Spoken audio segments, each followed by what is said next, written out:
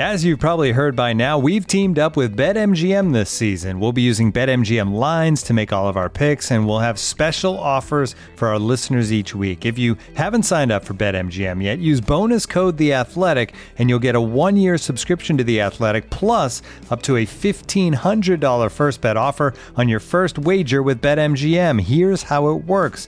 Download the BetMGM app and sign up using bonus code The Athletic. Make your first deposit of at least $10.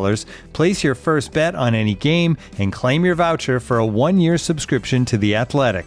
See BetMGM.com for terms. U.S. promotional offers not available in D.C., Mississippi, New York, Nevada, Ontario, or Puerto Rico. Gambling problem? Call 1-800-GAMBLER. Available in the U.S. Call 877-8-HOPE-NY or text HOPE-NY 467-369 in New York. Call 1-800-NEXT-STEP in Arizona. 1-800-327-5050 in Massachusetts. 1-800-BETS-OFF in Iowa. 1-800-270-7117 for confidential help in Michigan. 1-800-981-0023 in Puerto Rico. First bet offer for new customers only in partnership with Kansas Crossing Casino and Hotel.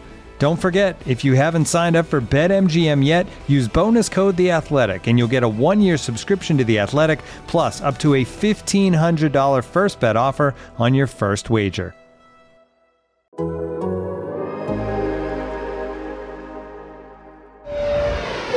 Ladies and gentlemen, welcome aboard the Athletics Can't Wait Jets podcast, your nonstop shop for all things Jets. Now here are your hosts, Tim McMaster and Connor Hughes. Listen safely. Can't wait. Hey everyone, welcome into another episode of the Can't Wait podcast. It is December 3rd, Friday, December 3rd. Tim McMaster here along with Connor Hughes and Marissa Morris, getting you ready for Jets and Eagles on Sunday at MetLife Stadium. It'll be the Eagles' second straight trip up to the New Jersey Turnpike. Last week didn't go so well. They fell to the Giants 13-7. We'll talk about the game. We'll talk about some key injuries on the Jets, how that may affect them into the game. But before we get to all of that, it's already been mentioned in the chat. I'm impressed by the listeners. We got to talk about the fish that went to school that Connor has shined a light on thanks to Twitter, and it has now gone viral. I think 1,200 likes on Twitter. Just explain this story, Connor. It is so funny. Yeah, it's actually why we're late, because it's like I woke up this morning on time. I woke up at 8:30, like ready to go, make my coffee, come in here and start the podcast at 9:15. And NBC contacted me because they want to do a show they want to do this little like clip of what happened here on the Today Show for NBC. They should just take this part of the podcast and run it. Yeah, really. At least promo the podcast. I know, because they were like, "Oh, we'd love to ask you some questions about it." I was like, honestly, it's not my kid, so here's my cousin's contact information. So they're gonna go contact Lauren and everything. But if you guys know about my family in any way, shape, or form, crazy, wild, insane stuff tends to happen. Which is why when this happened, obviously we're all journalists, so we're all cynical to some extent. You obviously learn to like not believe it, but when crazy, unexplained, are you serious things tend to happen in my family, you just kind of go, okay, yeah, that's probably true. So I'm sitting at work yesterday, and my cousin texted me, Lauren, and she goes, "Hey, we were talking about something." She goes, like, "Man," she goes, "I kind of need a Xanax because I just got a call from Peyton's school that she took her fish with her in her sippy cup." And I was like, "What?" And she goes, so amazing. Yup. Yeah. She goes, "What?" She goes, "Yeah." She goes, "Apparently she woke up in the morning and the fish's name is Mermaid or something like that. And she loves Mermaid, and she didn't want Mermaid to be left at home while she went to school. So she got up, and it's a betta fish. So it's in like the little fish bowl sitting on the counter. And when my cousin was making breakfast for the kids, like her and her older brother, Johnny, she took her sippy cup, she scooped the fish out, or she put water in the cup, grabbed the fish with her hand, put the fish in the cup, twisted it, and went to school. And the only reason that anyone found out about it was because Peyton forgot that there was a fish in her cup. So at lunchtime, the teachers were like, "Hey, take out your lunch and everything like that." And Peyton went to go drink her drink. And all of a sudden, her teacher noticed something moving in the cup and was like, "Oh, what the hell is that?" And looked, and it was a betta fish. So you can kind of see the pictures there of what my cousin was dealing with yesterday with the betta fish going to school and Peyton taking her there. So wild, insane, crazy, and kind of just a glimpse into the life of my family. And the good news, the happy ending here is, and probably because it was a betta fish, and those things are just tough, man. Those things can live through anything. The fish is still alive, right? Back home in its fish tank. Yep, the fish is alive. Everyone is fine. So it's a happy story that ends well. They got the fish, because that's the first thing I said. I was like, "Is the fish dead?" Nope, fish is alive. All is good in Fishland. I just love the photo of her smiling, holding it. Like, I just can't imagine A, your cousin getting that text, and B, being the teacher who like has so much to deal with and has probably all these funny stories on a daily basis. I've a whole family of teachers and they share the funniest stories, but I honestly don't think I've ever heard something that great. Like just what's in your sippy cup, and it's a live fish. So shout out to Peyton. She made all of our weeks. That was very, very funny. Yeah, that's the funny thing is that when it actually happened, like when this all like came to when this all like happened, like I was like, that is just wild. But now I started seeing, like, obviously I tweeted it. So I asked my cousin, I was like, you mind if I tweet it? Because I think this is just like gold. And she goes, yeah, go ahead. I don't care. She goes, go make Peyton famous. And I've been reading some of the mentions that have sent to me. And one Twitter user had a similar experience. She goes, if we ever see each other in person, let me tell you about the time my kid took her cat and left it in her book bag. And just like brought a cat, put it in the book bag, and went on with her day. The joys of parenting. Tim, you were on starting that journey. Connor and I have ways to go, but very, very cute. We're still at the biggest excitement is still a big poop at this point. So we got some time before there's fish in sippy cups, but it's good to be prepared. Awesome story. And I guess check it out on NBC maybe coming up soon. More on the fish that went to school. All right, back to the Jets. And we continue to monitor. We do it every day. You got to lead with Zach Wilson. The latest, though, I want to talk about, Connor, is the fact that he heads into this game with the Eagles. Corey Davis probably out again. Keelan Cole out. Down receivers in a situation where he's still trying to get comfortable. Not the best scenario as we take another step in the Zach Wilson journey. No, it's not. Sorry, my mouse pad died, and now I'm going to have to try to tweet without doing that. So can you actually just give me like 1 second for me to plug my mouse pad in? Give me like 1 second. This is also the joys of working with Connor. You never know what's going to happen. Just kind of like a little child at school, bringing their fish to school. Look at that transition, You never Marissa. know on a live stream what Connor's going to do. He could be under his desk. He could be, it's very entertaining. Well, I have to tweet too, and now this is going to be awful. Because now I have to tweet with my left. You just tweet from your phone. I'm not as fast, and Marissa doesn't tweet for me anymore, so I have to do this all myself. Oh, joy. Well, I will have to say we did do a preview on the Eagles pod yesterday. And you tweeted for Bo? No, I didn't. I did not. And this is a big game for the Eagles because they still have a shot at the playoffs, but if they're not calling it a must win, but they're calling it a can't lose game. I think the Eagles are really talking about the playoffs.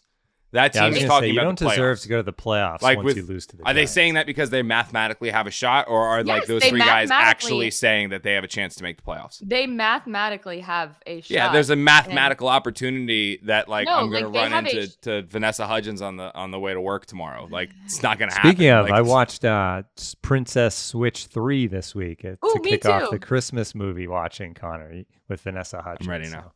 Oh, I've seen all of them. I watched all 3. I've loved her since High School Musical. 3 was better than 2. I think 1 was probably the best. Yeah, definitely. Yeah. All right. And then anyway, back to the question at hand. Great.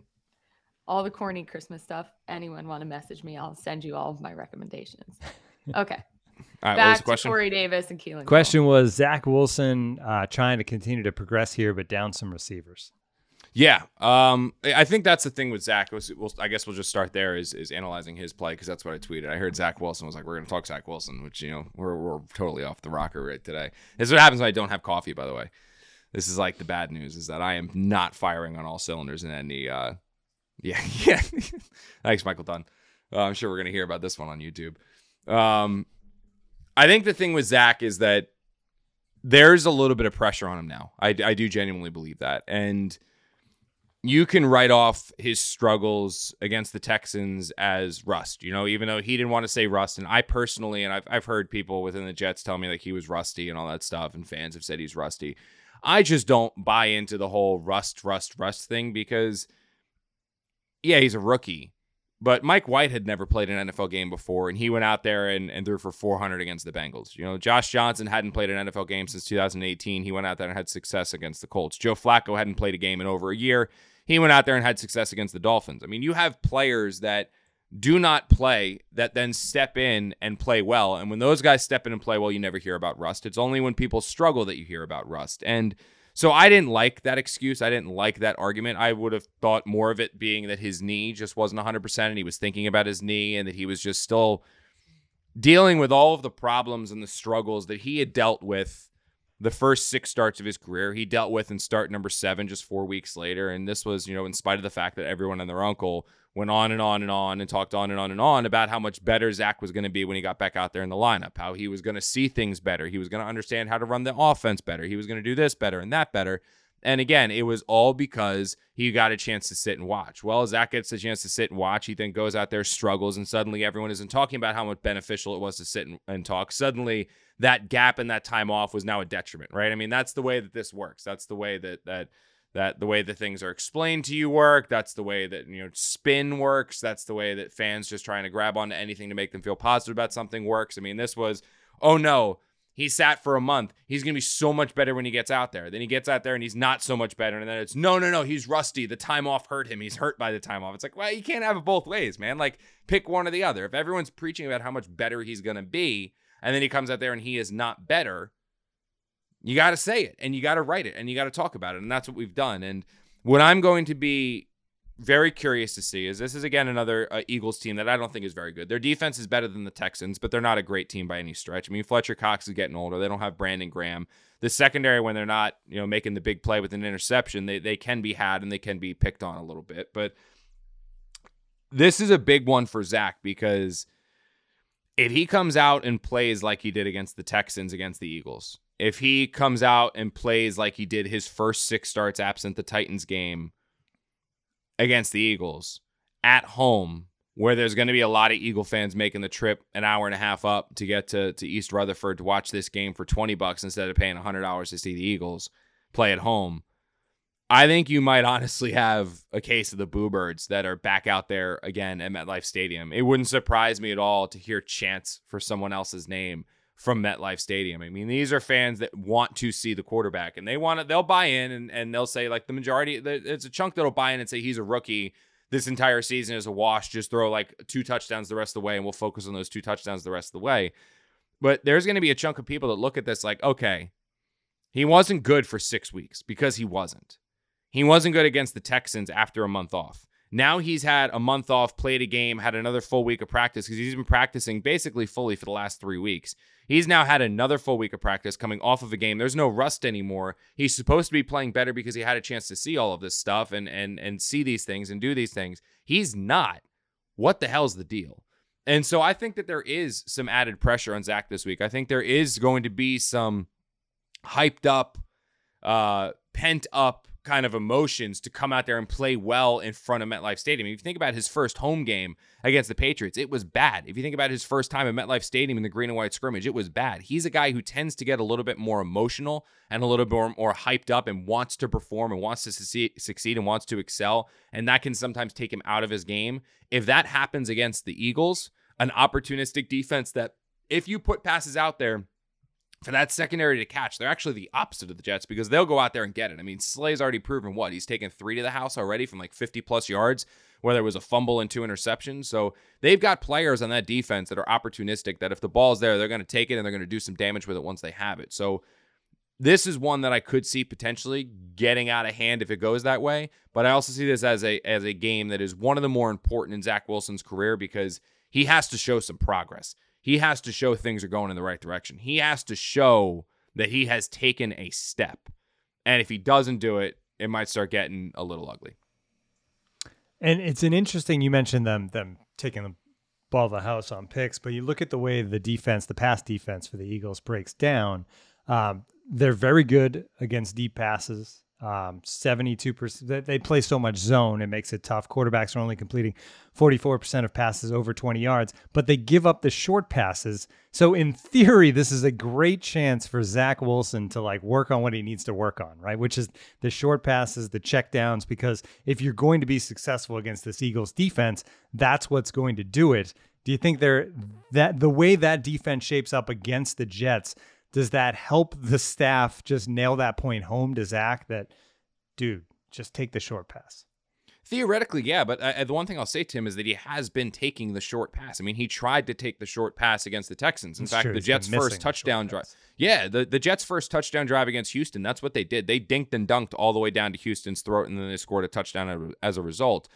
The biggest issue with the Jets is that Zach's been missing the dinks and dunks. Zach's been missing the easy throws. Zach's been missing the gimmies. I mean, we talked this week about Saleh went on and on this week on a press conference about Zach Wilson's superpower, and he gave a great quote, which kind of made me the Marvel DC junkie. Where he said, Clark Kent walked around as a normal person until somebody screamed help. And what it means is like Zach Wilson has this uncanny playmaking ability, and this superpower is the way that he describes it, not me. Like Robert Saleh describes it as a superpower that when the play breaks down, Zach can run around, go left, go right, go center, go up, go down, go sideways, and then flip his wrist, and the ball goes 50 yards down the field like you saw against the Titans, and he finds Corey Davis for a touchdown or Keelan Cole for a big gainer, right? Like that's his superpower. And so the Jets want him play within the structure of the offense, and then when you need your superpower, go and use your superpower. At this point, I'll be honest, I wouldn't be talking about superpowers anymore. I wouldn't be talking about these massive plays.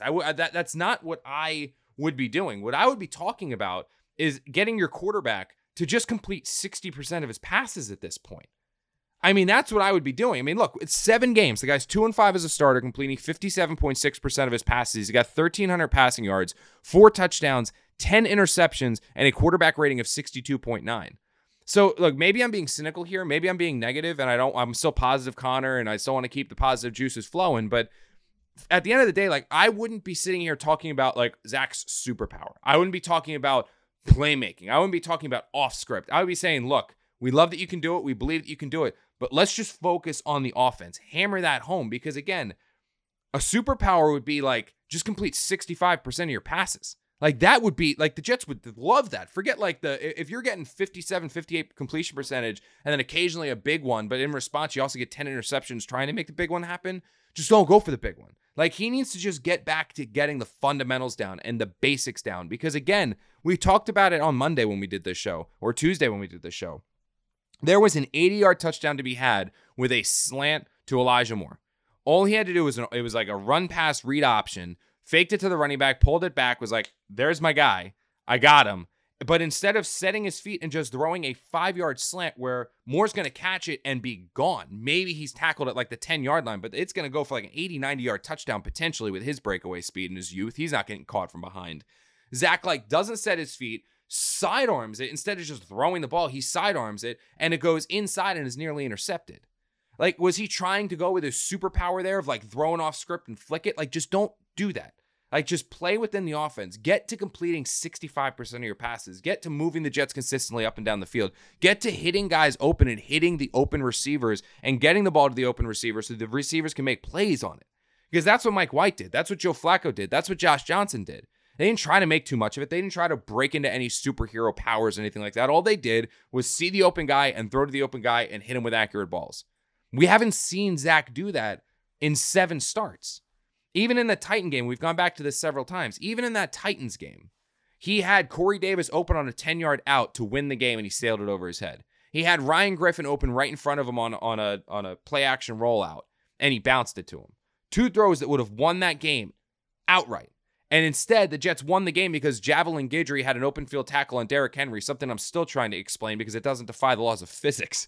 But Javelin Guidry, open field tackle on Derrick Henry in overtime, when Derrick Henry, if he's not tackled by Javelin Guidry, is going to the house, and the Jets are losing that game. So Zach Wilson's only win as a starter, I mean, that's also a major part of this. Yeah, the throw to Corey Davis, a big one. Throw to Keelan Cole, throw to Seamus Carr, big plays, but that's a big part of it as well. He's struggled with hitting those gimme throws this entire season. He's got to start doing that. Make that your superpower. Make that you never miss a gimme throw. That would be a killer superpower instead of the one the Jets keep talking about. And in my opinion, now is not the time to talk about that.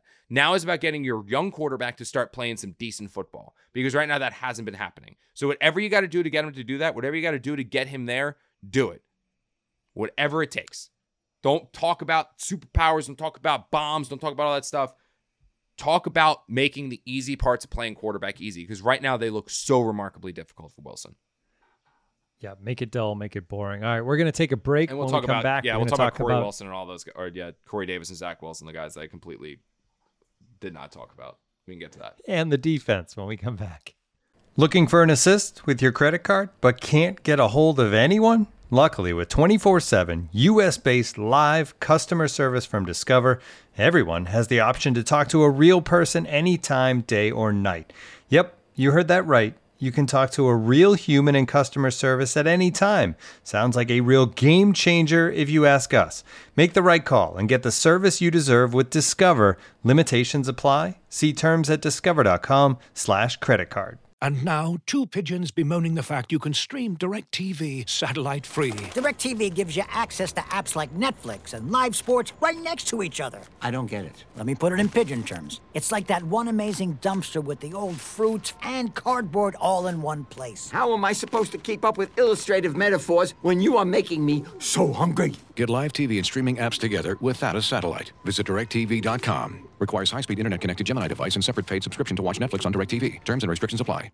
So if you were to look at the rundown for this podcast, the first thing on it is how will the absence of Corey Davis and Keelan Cole affect Zach Wilson, which is what I asked Connor at the beginning of the show. But Connor doesn't look at the rundown. So we're going to get back to that question now. Connor, it's going to, I mean, your top two receivers, not talent-wise, obviously, you're going to have Elijah Moore, but having those two guys down, how does that affect this offense?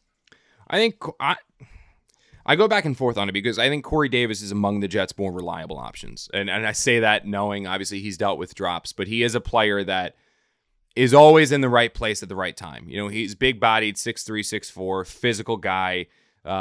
Theoretically, he's one of those guys that you can say is a quarterback's best friend because he attacks the ball, like I said, always in the right place at the right time. And when the ball's around him, he has a pretty decent catch radius to go up there and get that. So the Jets are going to miss that because, again, it's another weapon that's not on the field. Keelan Cole is more of like the stretch the field, go deep kind of a guy, and speed and athleticism. He makes some crazy catches, but his absence I don't think will be felt as much or nearly as much as Corey Davis is because Davis is the guy that, again, the Jets got to be the safety valve. So what we saw when Zach was playing pretty well during training camp, what we saw was that when things went down on third down, he went to Corey Davis. When he needed a play in the red zone, he went to Corey Davis. He found his big-bodied guy who would box out and out-physical the defensive backs, and he'd get on the ball. And I think the Jets will probably miss his intensity and leadership too, because you see, whenever he does catch the ball, and again, I know he's dealt with drops, but whenever Corey does catch the ball, he treats every play like it's like he reminds me a lot of Quincy Enunwa in this regard, in that every time he catches the ball, he runs as if his ass is on fire. He runs as if this is the last time he's ever going to play football. He's throwing his shoulder. He's carrying everyone 10 extra yards. Obviously, it did lead to the fumble the one game, but that intensity of once he gets up and he's flexing and he's screaming and he's yelling, that invigorates and gets the rest of your teammates and everyone else fired up. So the Jets will miss that. However, the first 6 starts of Zach's career, when Corey Davis was out there, he almost had Corey Davis tunnel vision a lot. And it was that whenever it almost seemed like if the play was designed to go to Corey Davis as his first read, Zach locked eyes on Corey Davis and he gave Corey Davis almost felt like 4.5 seconds to get open before going to his next read. And that's one of the reasons why you saw some turnovers. That's why you saw an abundance of sacks. That's why you saw a lot of quarterback hits, because he was never getting off his first read. He wasn't going, Corey's not open, let's go to the next guy. He was going, Corey, wait for Corey. Okay, now I'll go to his second one. Boom, he's hit. So I think almost not having Corey Davis in that offense, it could theoretically have a little bit of an impact, like when you saw Jeremy Shockey leave the Giants during their first Super Bowl run, where you finally saw Eli go, okay, that I've got. Now, Shockey was a boisterous you-know-what, so he was more like, throw me the ball, which a young Eli Manning was like, all right, I'm going to go get him the ball. I need to get him his touches. I'm going to get him his touches. When Shockey was removed, suddenly Eli started spreading the ball a lot more, and you saw the Giants offense as a whole improve, and they used that offense to help get them to the Super Bowl. Matt Stafford with Calvin Johnson. Calvin Johnson obviously was not an a-hole by any stretch of the imagination like Shockey was, but he was a guy that demanded the ball in terms of his physical ability. I mean, the Lions went into games where they were like, you know what? We want to get Calvin Johnson the football. We want to get him the football. When Calvin Johnson retired, the next couple of years were some of the best statistical careers of Matt Stafford's career, because suddenly he wasn't thinking, I got this dominant player outside. I want to get him the football. I'm going to do everything to get him the football. I'm just going to start forcing it to him at times. It was, okay, now I've got, Marvin Jones and some of these other guys. I'm like, all right, I'm going to go 1, 2, 3 and just throw to whoever the guy open is. Not having Corey Davis obviously is not boisterous like Shockey was. He's not nearly as talented as Calvin Johnson was, but he is a player that it seemed like, from my perspective, watching these games, that Zach would lock in on and say, I want to get this dude the football. Like, he's my number one guy. I want to get him the football. Maybe it's because he's the only player really throughout training camp that he worked with every single day. Maybe it's because, like I said, he's the big-bodied physical guy who can create openings and work himself open with his body. I don't know the exact reason, but it seemed like if Corey was the read, that's where Zach was going. With him not in there now, and you're going out there with, obviously you'd like to have Keelan Cole, but you've got Denzel Mims, you've got now Braxton Berrios, Jamison Crowder, Elijah Moore. I don't think, aside from maybe Elijah, that Zach doesn't have a rapport or a undoubted chemistry with any of those guys. And I don't think any of those guys are the type of receiver that Zach's going into this one saying, I need to feed him the ball. Maybe Elijah to an extent, but Elijah's also a rookie. So I think this actually not having Corey Davis in there, it does open up the possibility that you could see Zach now improve his read progressions where he's going, okay, Elijah's not there, I'm going to Braxton. Braxton's not there, I'm going to Jameis. Jamison's not there, I'm going to Denzel. Like, you could see him actually going through his progressions now more so than, I want to get the ball to Corey. I'm going to make sure I get the ball to Corey on this play, be damned. I'm going to force the ball in there. Because there were times where he was forcing the ball to Corey Davis several times, and they turned the ball over because of it. I think you could potentially see that subside somewhat. And obviously for the fan perspective, no Corey Davis and no Keelan Cole means that you should get a healthy dosing of Denzel Mims. Which gets everybody excited. And in this chat everywhere, everybody wants to see Denzel Mims, right?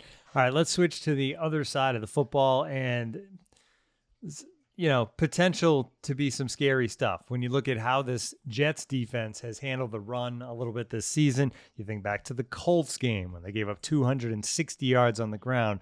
Well, the Eagles come in leading the league with 157.9 yards per game. They're second in the league in yards per carry at 5.2.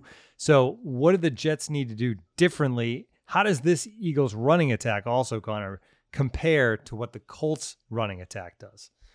Yeah, I think that's the crazy thing, right? Because that game against the Colts was probably, I've covered a lot of really bad football games, but that one was probably among the more embarrassing for a defense, because the Jets were coming off the Mike White game. They were riding high. They were like the Cinderella story of the NFL. Mike White was Offensive Player of the Week, Nick MVP.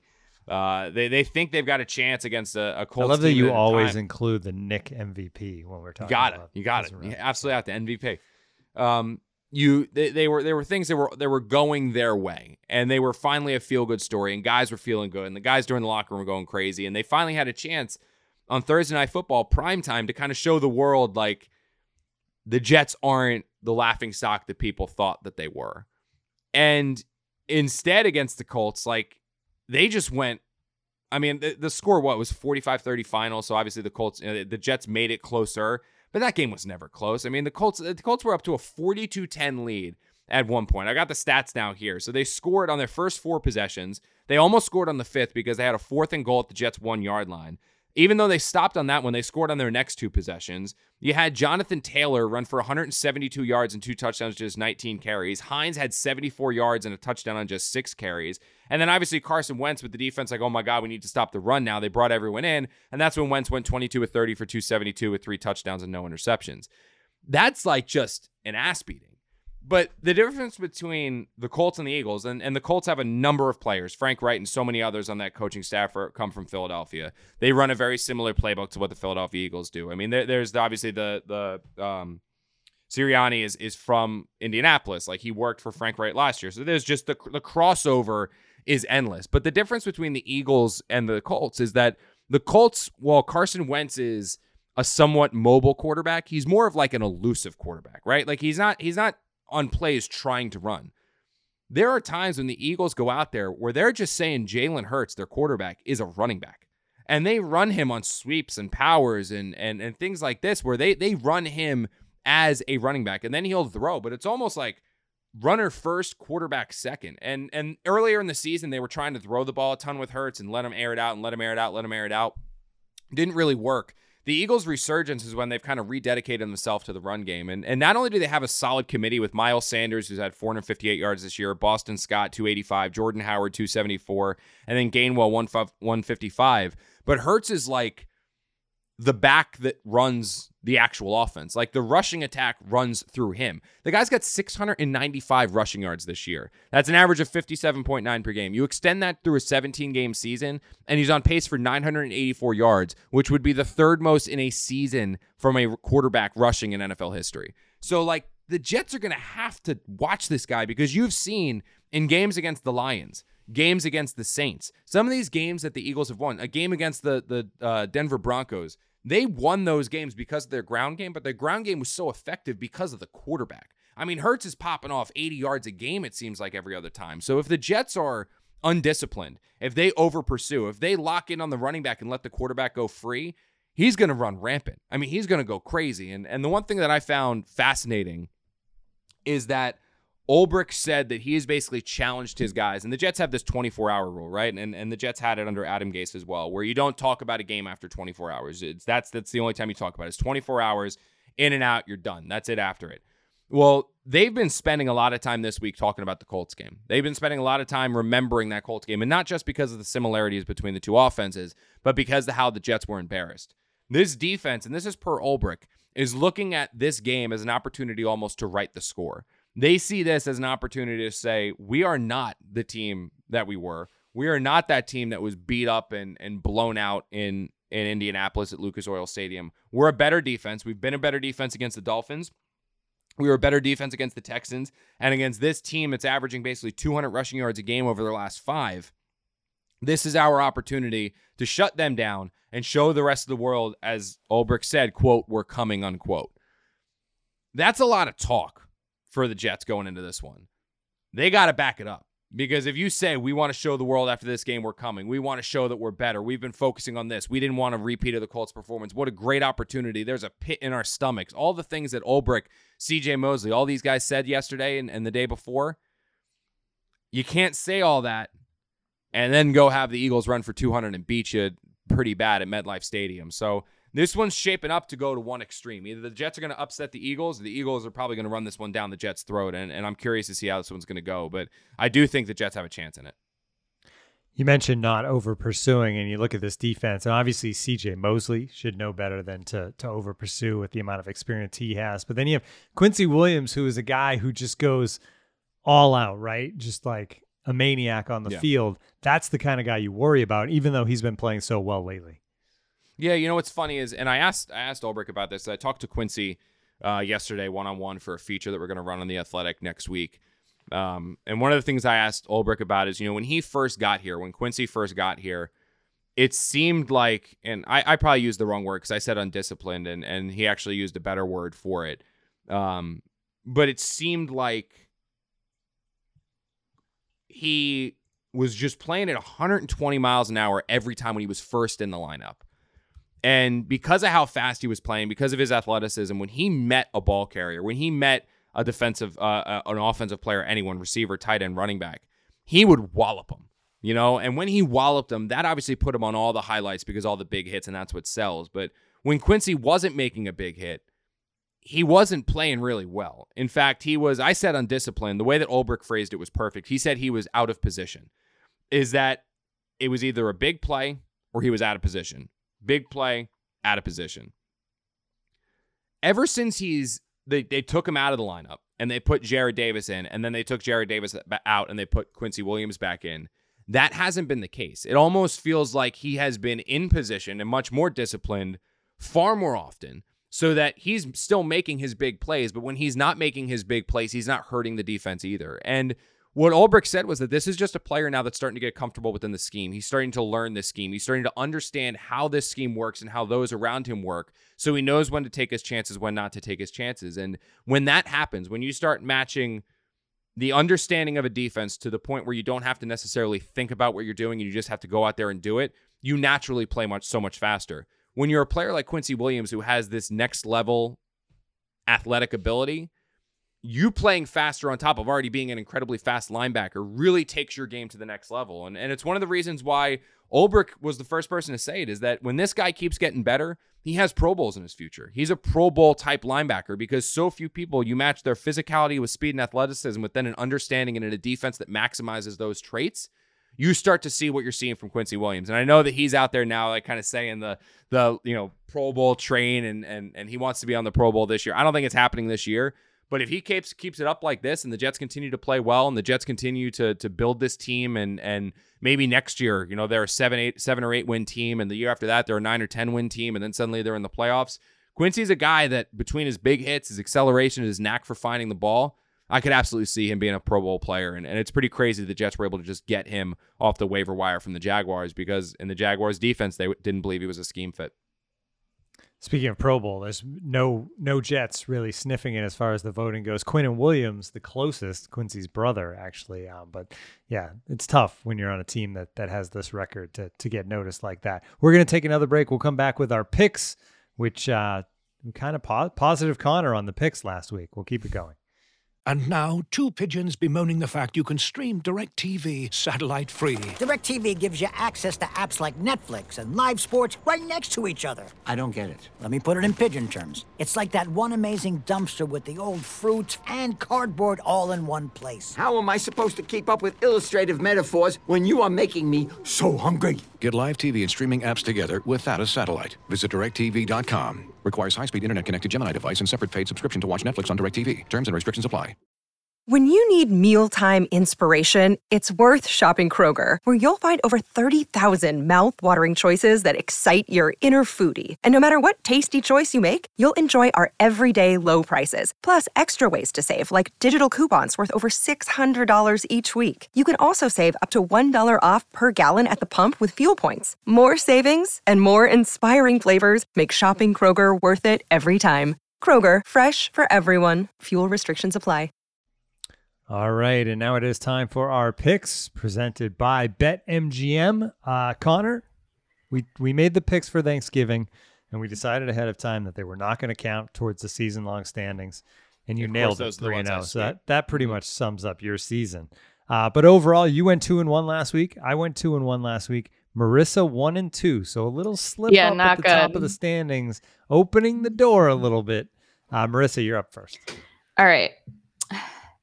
So I've had a few bad weeks recently, but, still in first place, slow and steady. So wasn't so bad when you got promoted this week, though. Yes. Senior podcast producer Marissa Morris. Took 40 minutes for that to get it. I'm very humble, Connor. No, I'm very excited, and I love getting to work with all of my different shows. They all are unique, and I'm very lucky to be part of all of them. So, including this one, including working with you guys. That was coach speak right there. Yes. All right.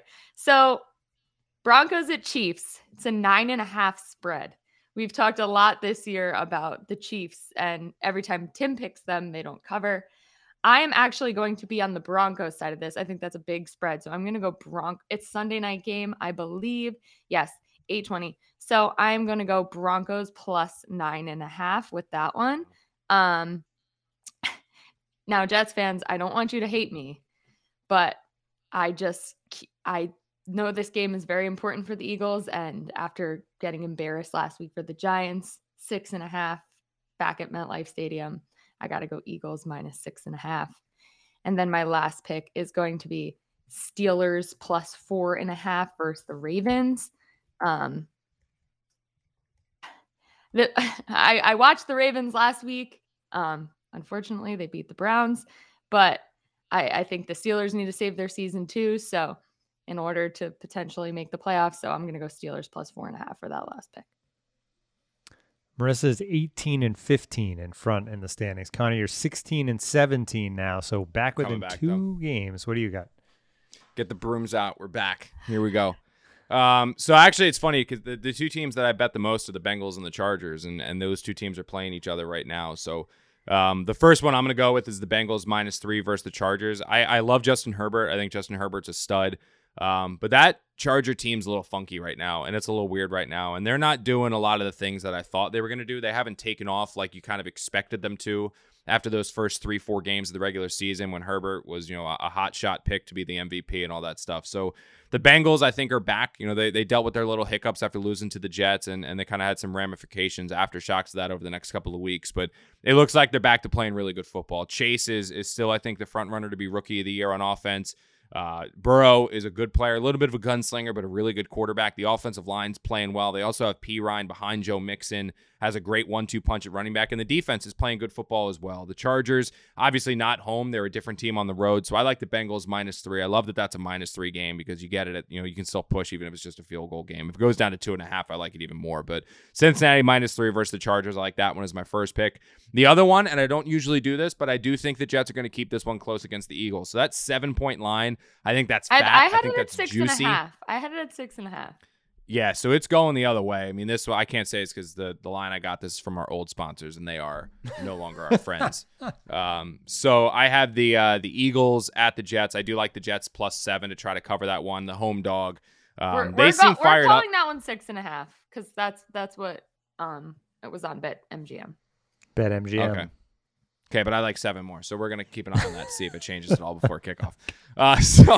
Either way, Jets 6.5, Jets 7. I actually think that's probably going to be a 4-point game or so. I think there's a chance the Jets actually win it. I mean, if they can shut Herbert. If they can shut Hurts down, that would be pretty impressive if the Jets could shut Herbert down this weekend, Connor. Yeah, that ain't happening. But I think they could shut Hurts down. If they shut Hurts down and force him to throw, I mean, he can be had. He's not a good quarterback. Like I will go down in the boat saying this. Anyone who tells me Herbert, just Jalen Hurts is actually an NFL quarterback, go ahead, clip this and save it because he's going to set some records this weekend. We all know now. The Jets are bad, so he might do that, but he's not a good quarterback. And the longer the Eagles stick with him as their quarterback, they're just going to put themselves in turmoil. He's not that good. He's a great athlete, great guy. You can say all his teammates love him, but he's not a week 1 to week 18 NFL quarterback. He's just not. He's limited in what he can do from a passing perspective. And if the Jets can force him to pass the ball, you will see that on Sunday. So I think the Jets have a chance to keep that close. I think the Jets have a chance actually to pull the upset as well. I don't think the Eagles are as good as some people do. And the final game that I like is the Patriots at the Bills on Monday night. Wow. The Mac Jones sanity is getting a little bit hot. The Mac Jones sanity is getting a little bit crazy. I think the Bills are going to have enough of that, and I think that could actually be a game that is a rout. So I like the Bills -3. I actually would like the Bills at a lot more than that because I think they win that one comfortably. I actually, I'm 14-18-1, by the way. I try to not have to say that, but it's been a rough go. I actually agree with you on that one, Connor. And the Patriots have been really good to me as far as these picks go this season, but I feel like the win streak, the way it's at, they're a little banged up now. Buffalo, kind of wounded animal. They need to win more at this point, I think. So Buffalo -3. I got that too. I'm taking the Dolphins -4 against the Giants. The Giants won last week, which is just weird, but I feel like it's a return to reality this week. The Dolphins, I wish it was -3, but at -4, I'll still go with it. And then finally, I'm so fed up with the Seahawks that I'm picking against them this week. Niners -3.5 at Seattle. So this will be the week that the Seahawks find their game and get resurgence and win one. But I'm going with the Niners -3.5. All right, that's going to do it for this edition of the Can't Wait podcast. Thanks to everyone for listening or watching. You can save 33% off a subscription to The Athletic. Go to theathletic.com/can'twait. We will be back with you early next week with a full recap of the Eagles game. Could they stop the run? Did Zach Wilson get things going? We'll react next week. We'll talk to you.